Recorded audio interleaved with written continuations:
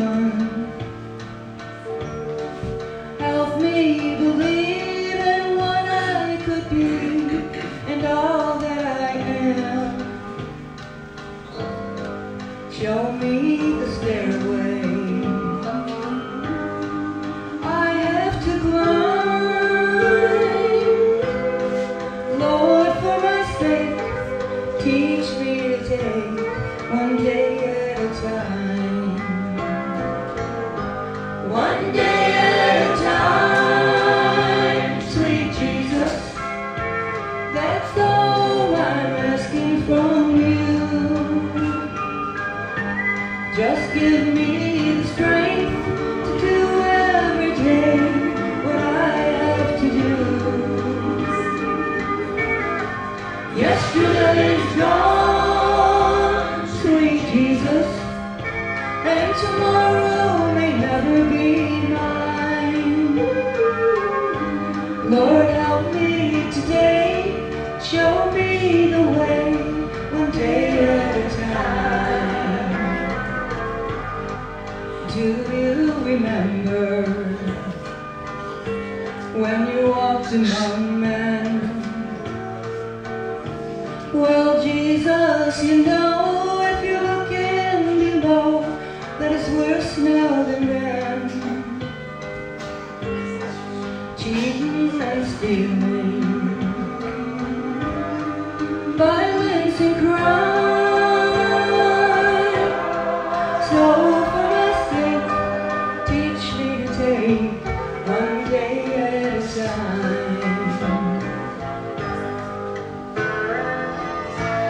One day at a time, sweet Jesus. That's all I'm asking from you. Just give me the strength to do every day what I have to do. Yesterday's gone, sweet Jesus, and tomorrow may never be mine. Lord, help me today, show me the way, one day at a time.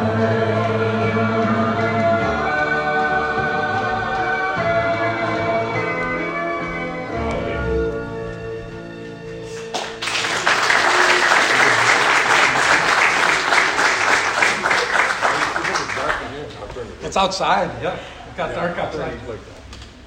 Let there be light.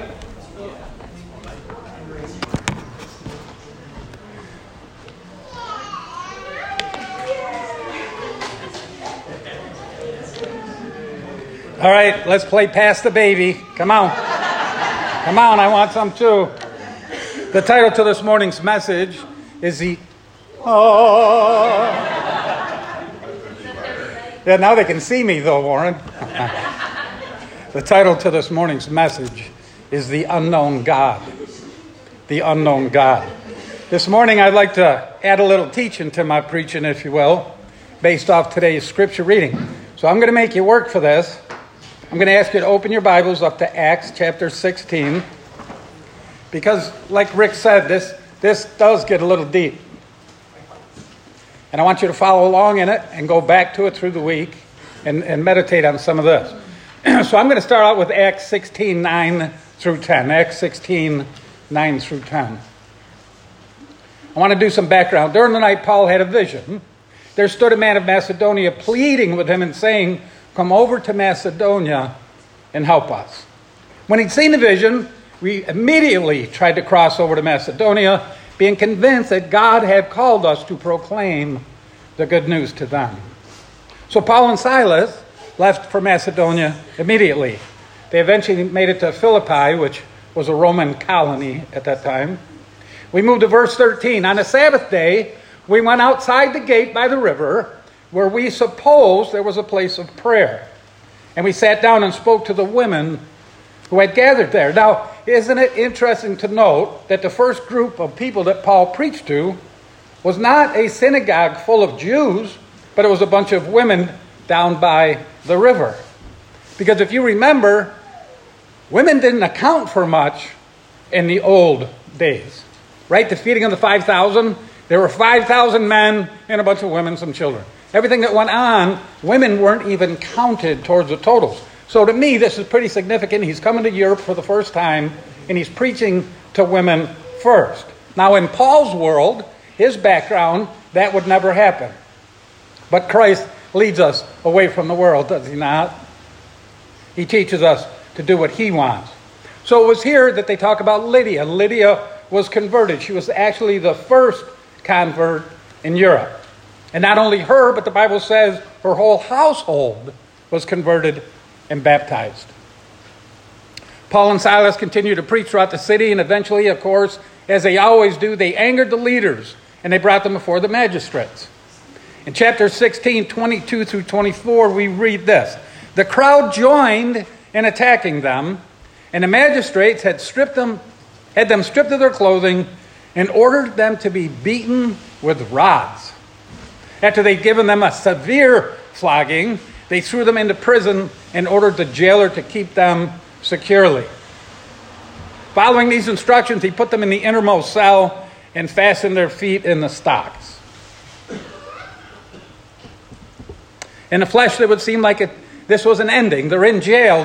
Their ankles are shackled. You'd think that would be an ending, but it was just the beginning. Because God always has a plan. We continue, verses 25 through 34. About midnight, Paul and Silas were praying and singing hymns to God. And the prisoners were listening to them.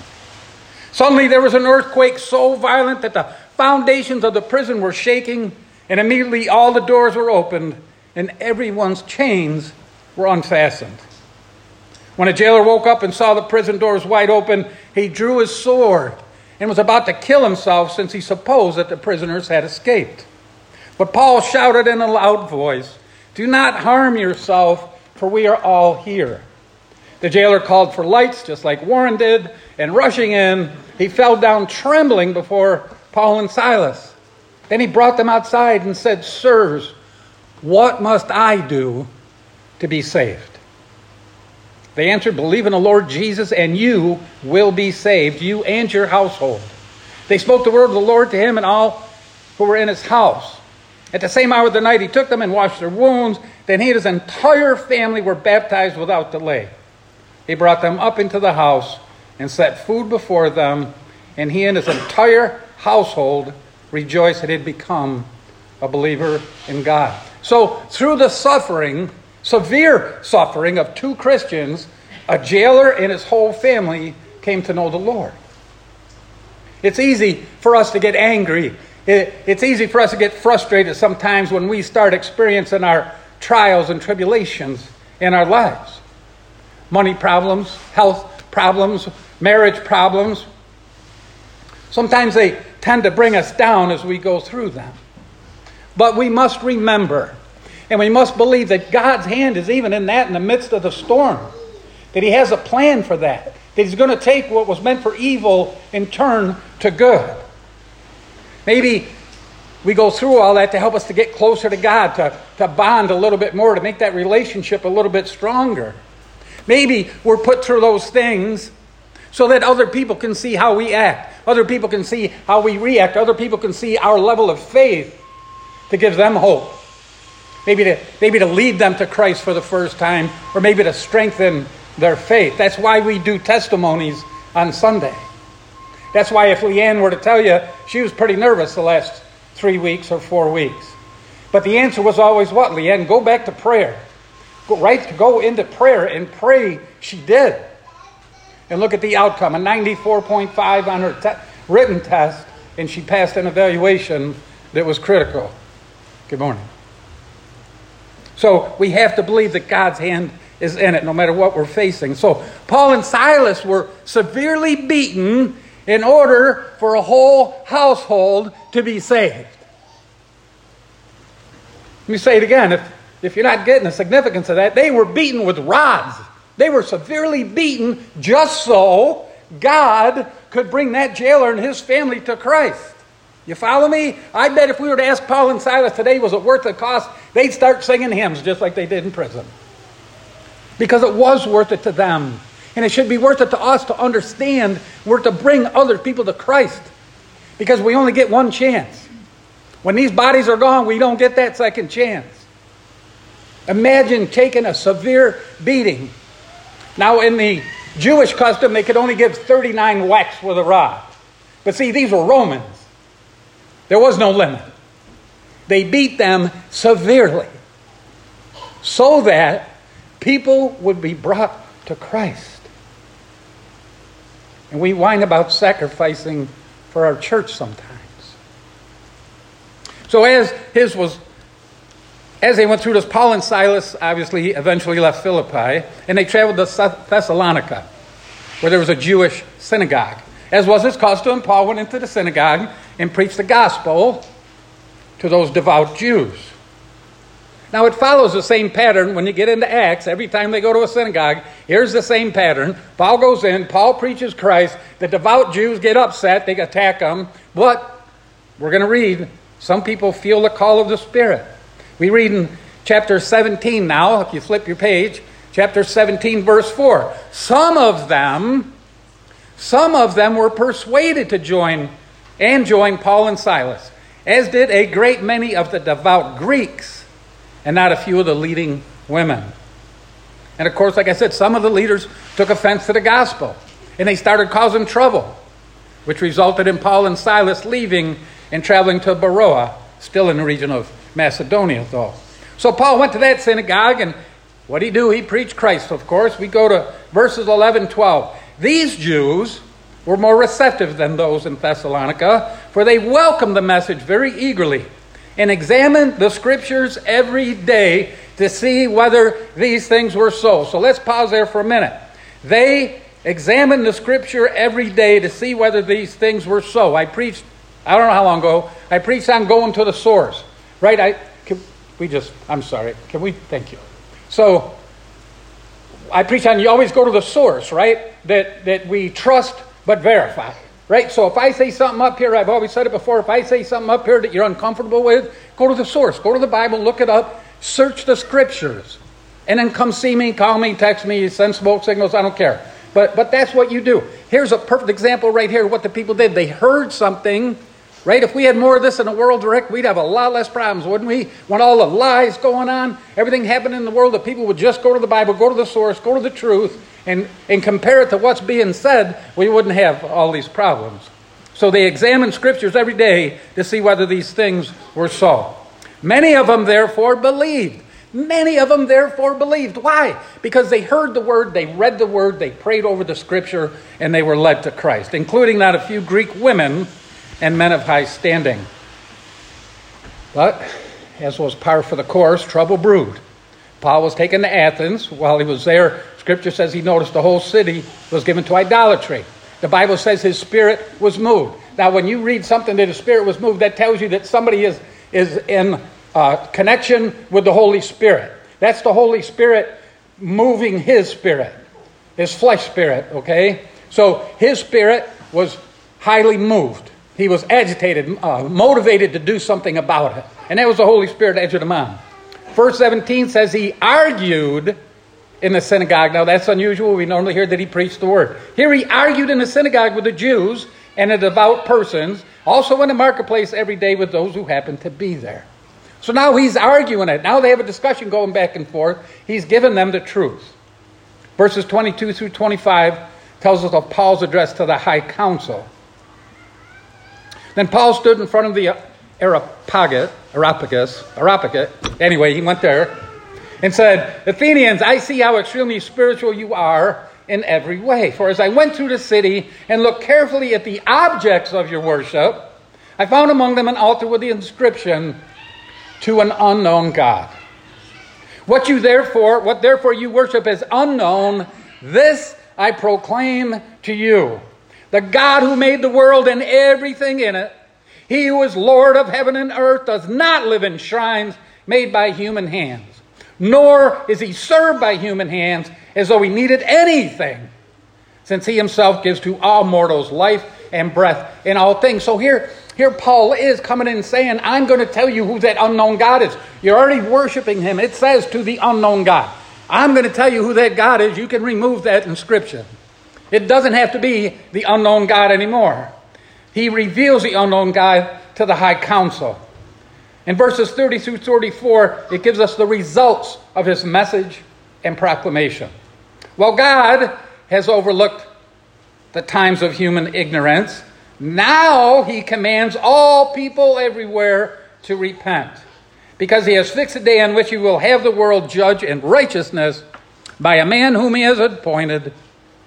And of this he's given assurance to all by raising him from the dead. When they heard of the resurrection of the dead, some scoffed, but others said, we will hear again about this. At that point, Paul left them. Now, here's the other important part here. At that point, Paul left them, but some of them joined him and became believers. See, it doesn't matter if he was talking to 1,000 people, brothers and sisters. If 2 people, 1 person walked out of that place, saved, repented, and came to Jesus Christ, that argument was worth it. Amen? We don't count numbers. We plant seeds. Not everyone who hears the word will turn to Christ.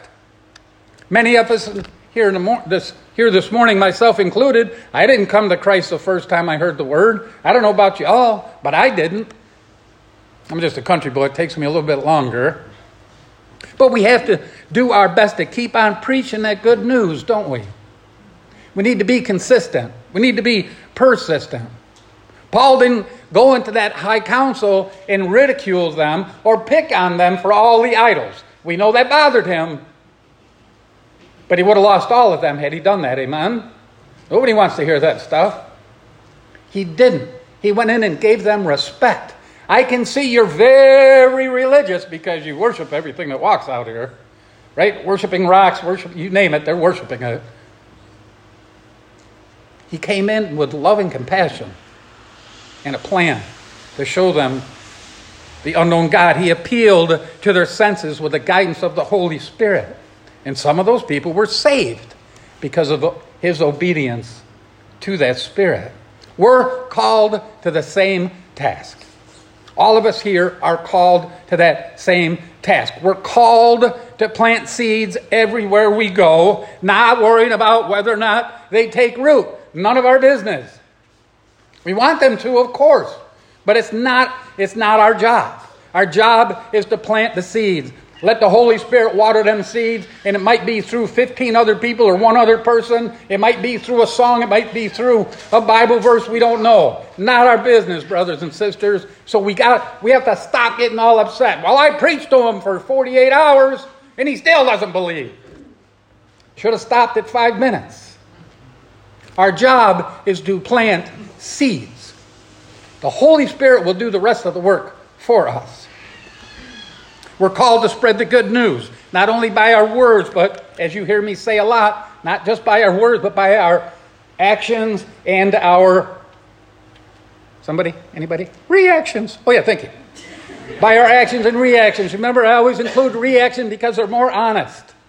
I can fake you with actions. I can pre-plan actions. I can't fake a reaction. Right? Remember the stub in the toe story? That's a reaction. People judge us by our actions, our words, and our reaction. The world is watching us. The world constantly waits for us to make a mistake. They want to condemn us. They want to live a life of freedom and sin without consequences. They're always looking for an excuse to point to a Christian and say, well, look how they act, pretending to be changed. We will never lead people to Christ. We will never lead people away from the world if we act exactly like the world does. If there's no difference between us and the world, what's the sense in listening? Just like that city of Athens, most of the world knows nothing of this unknown God that we proclaim to serve and follow. But maybe, just maybe, if we lead our lives and we start with love and grace and we show them the difference, they're going to notice the difference between us and the world. I've said it before 100 times, and I don't do it to embarrass Warren. That young man, Scott, came to our church service and told Warren afterwards he came to Christ and is doing what he's doing now because of Warren's interface with him over 4 or 5 years delivering fuel oil. Warren said, I didn't preach. He said, you didn't have to. I could see you weren't like everybody else. That man saw a difference in Warren. He didn't have to go beat him with rods and drag him to church. The Holy Spirit did the work. Amen? Pretty exciting. All we want to do is let people see the difference between the world and Jesus Christ. We need more love and compassion in this world. And shame on us Christians if it doesn't start with us. Last week we agreed that we're not to judge non-believers. We're not to judge non-believers. I want to share an example this morning on the danger of judging people who've yet to accept Christ. I have a friend of mine who lives out west in a very liberal, progressive state. He was stationed with me when I was here at Griffiths Air Force Base. He retired a few years after I did, and he and his wife, who is also a retired veteran, moved out west. Now, we've kept in touch over the years, and we actually text each other almost every day. They're simple texts, most of them, like most of you know, they're simple correspondence, just a check-in. How's everybody doing? How's the health? How's the dog? How's the weather? But we keep in touch. Both of these people are very good people. But they have not accepted Jesus Christ. Not yet. Obviously, now they knew me before I accepted Jesus Christ. So their minds and memories are filled with a crazy military man that used to do some pretty crazy stuff. I guess you could say they were, stop crying, Lyle. Somebody feed that man. I guess you could say that my friends were a bit surprised when they learned that I was a follower of Jesus Christ a few years ago. Funny, I seem to hear that a lot for some reason. Anybody else ever hear that? That people are surprised that you're a Christian? Anybody? Nobody? You think? I know you have. Lyle, good for you guys. Anyway, I was surprised to hear my friend's wife listen to a few of my messages online a couple months ago. They're not churchgoers. Perhaps she listened out of curiosity or to see if I really did change from my old ways. Maybe she wanted to compare the old me with the new me. I don't know. But here's what I do know. We say it almost every week in church. There are no coincidences. The couple of episodes she just happened to listen to were messages on loving others instead of judging others. Look at the goosebumps. Just happened to be about loving people instead of judging people. You see, if you look at her Facebook page, you'll see all kinds of rainbow flags, BLM, and post about inclusiveness. So that's always her response. She's the one I talked about last week who would say, judge not, lest ye be judged. See, that's easy to throw out there, isn't it? So when she heard my message, it kind of opened up some new territory between her and I. And she started asking me questions and shared some things that were going on in her life. Most of the new conversations dealt with her sharing texts she'd received from local friends in their area who bragged to her about going to church every week. They professed to be followers of Christ, always, constantly telling her and her husband they need to go to church. Unfortunately, the text that I read that she sent me, they're more of a warning to never attend that church that they were going to. I'm going to explain what they were. And my friend would basically ask the same question with every text that she'd share with me. What do you think about this, Mark? Is this what it means to be a Christian? Is this what will happen to me if I go to church? Now remember, these are friends of theirs until they finally had enough with the judgment and hypocrisy. So a few of the texts were from a woman who actually tried to convince my friend that it was okay that she was cheating on her husband over and over and over. When my friend called her out on it, the lady responded with something like, "You're going to hell for not believing in Jesus. Why should I listen to you?" A person who's going to church bragging is defending committing adultery. Things actually got worse after that. My friend had to block her. Needless to say, my friend didn't see much Jesus in her. Another series of texts was from another lady who made a comment about all gays are going to hell. My friend called her out on that and asked her if that's what she learned in her church. Is that what your church teaches you? Well, her friend responded with all kinds of nasty stuff, calling her names and telling her she was going to rot in hell along with all those gay people. She too was blocked, I think. I'm guessing she didn't see much Jesus in that lady either. These are churchgoers trying to convince two people that they should come to church. But their words and their actions and their reaction, because it was a reaction when they typed back, "You're going to hell anyway," showed them the true condition of their heart. As far as my friend was concerned, this Jesus they talked about was an unknown God based on the people she kept encountering. They never showed her Jesus. They just simply showed her more of the world. Who needs that? I've had enough with the world. Anybody else? Lainey did. She raised her hand. No, my friend witnessed from professing Christian, she witnessed anger and hatred and racism. There's no place for that in the church. There's no place for that in the church. I read somebody put a post on Twitter this morning and said, Jesus was never concerned with skin color, and neither should we be. Amen? She heard justification for sinning. She heard judgment for others that they didn't agree with, for a different lifestyle. You see, my friend, in the world will always judge Jesus based on what we do. They don't have anything else to compare him to. They're not reading the Bible. They're not praying. So the only Bible they get to read is us. So they compare Jesus by everything we say, everything we do. I told Ethan, I've been with Ethan more this week than I have my bride. Ethan works for the ambulance corps, and so I went on a couple calls, and he's on every call. And yesterday I told him, I said, dude, I just want you to know, our fire department is so proud of you. And he's like, really?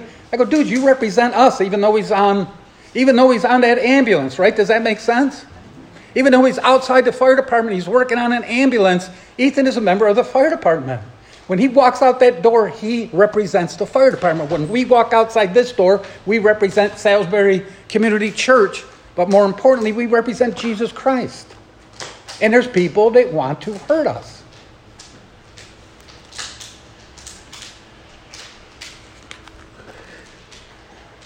My friend's question to me might have been, who is this unknown Jesus that people claim can change lives, but doesn't really seem to? Now, God's put me in a position to plant seeds in their lives. Not to judge them, not to shove a Bible in their faces. He's led me to show them Jesus by love, compassion, and patience. I pray, of course, that they come to Christ. We want everybody we love to come to Christ. But until then, I'll continue to show them that unknown God that we read about in today's scripture reading. That's all we can do. And that's the mission of each one of us here this morning. We need to show the world Jesus and then pray that the Holy Spirit will convict them, get them to repent, and get them to accept Jesus Christ as their Lord and Savior. It's as relevant today as it was 2,000 years ago. So my prayer this week is that before we speak, before we whine, before we complain, before we say hurtful things to people or judge their appearance or judge their lifestyle, is that we remember who we represent. Not only this church, more importantly, we represent Jesus Christ. And I'm not saying it's easy. I see my wife up there smirking at me. There's times I blow it. Okay, sometimes more than others. But that's our goal, right? It's a sanctification. It's a process from the time we accept Jesus Christ till the time He calls us home. Sanctification is the process where the Holy Spirit helps us to be more Christ-like. Not done overnight. So I'm a work in progress. Remember that quote from last week? R.C. Sproul said, when the Bible tells us not to be judgmental, it means we're not to have a spirit of condemnation towards fallen people. Now, fallen people is a tough word, but technically it's correct, right? We're either with Christ, we live in a fallen world, we're born fallen people. So it's not like we're judging you're fallen, but it means those who haven't accepted Christ. So we're not to have a spirit of condemnation towards people who have not accepted Christ. We're called to plant seeds. We're called to set an example or a model of a Christian and let the Holy Spirit convict them. Just like ours were. There was a point in our lives when we came to Christ, we were convicted. It all happens in different ways. Some of us might have fallen down crying, spitting stuff up and coming to Jesus, but some of it might have been just a little smooth transaction, that awareness that there is a Savior, that there is a God who sent His Son here. So we all approach that altar in different ways, but we don't approach that altar until our hearts are convicted by the Holy Spirit. So that's what we do. We plant the seeds and we pray, Lord, I planted some seeds like He didn't know, and we just pray that You would water those seeds. The impression we give could just be the difference between them finding that unknown God or staying tethered to a world that hates them. The world hates everybody. They act like they're together, right? Left, progressive, whatever you want to call it. Radicals. They all pretend they love each other, but when they run out of us when we're taking... anyway, I won't get... Anyway, when we're not here for them to pick on anymore, they're just going to eat each other up. Right, Morton? They're going to turn on each other. That's what's going to happen. But we might be the difference. They're tethered to the world filled of hatred. We could be the difference and bring them to Christ. I want to tell you, I was hoping she was going to be here today, but we're going to pray on it. I'll say the first name. Her name's Kathy. So if you remember years ago, Christina and I met when I was doing fire police, right? So we had never met before. I'm directing traffic. She comes through. We had a conversation. Boom. Been 2 years you've been here? Off of one little, 5-minute conversation in the middle of the road. Okay, so Thursday, I think it was a car accident up here, Thursday night. So I'm up there, I'm doing the traffic control, and there had to be 60 vehicles that went by. 60 vehicles, most of them stopped and said something. A large part of them asked, what happened? What happened? Car accident. And then they drive off. A smaller percentage asked me if the people were okay. Okay, 60 vehicles, only a handful, maybe 2 handfuls, are the people okay? One person, this lady Kathy, stopped and asked me, what happened? Are the people okay? She goes, I'm saying a prayer for them right now. And she goes like this. She goes, I always stop and pray whenever I hear a siren or an accident. I said, my church. She doesn't know I'm a chaplain. She doesn't know I'm a pastor. I go, my church stops in the middle of the service if we hear a whistle and we pray. And she goes, oh, I've been looking for a church. Where do you go to church? Ding, ding, ding, ding, ding. So I followed her home. No, I didn't. Oh, that's right. We don't stalk. So I told her about this. Now, obviously, she's got some type of Catholic background, and I said, don't be uncomfortable. I said, if you're Catholic, don't be. I said, we have more Catholics coming here, I think, than Little Falls does now. I said, come and hear the truth. Come and hear the Spirit. So I've been praying all morning that she'd be here, and that's okay. Sometimes it takes people a while. But now you all can pray with me. We're praying that Kathy will come because she hasn't been to church. What happens when we get to church? The coals got dark, right? The fire ember goes out. So we're going to pray on Kathy coming here. One person out of 60 prayed. A lot of people need to learn who this unknown God is. We can do it together, amen? Unfortunately, we can't do this. Oh, I don't know.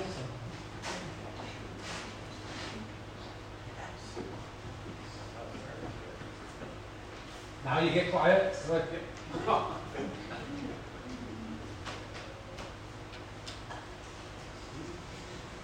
right, let's stand up.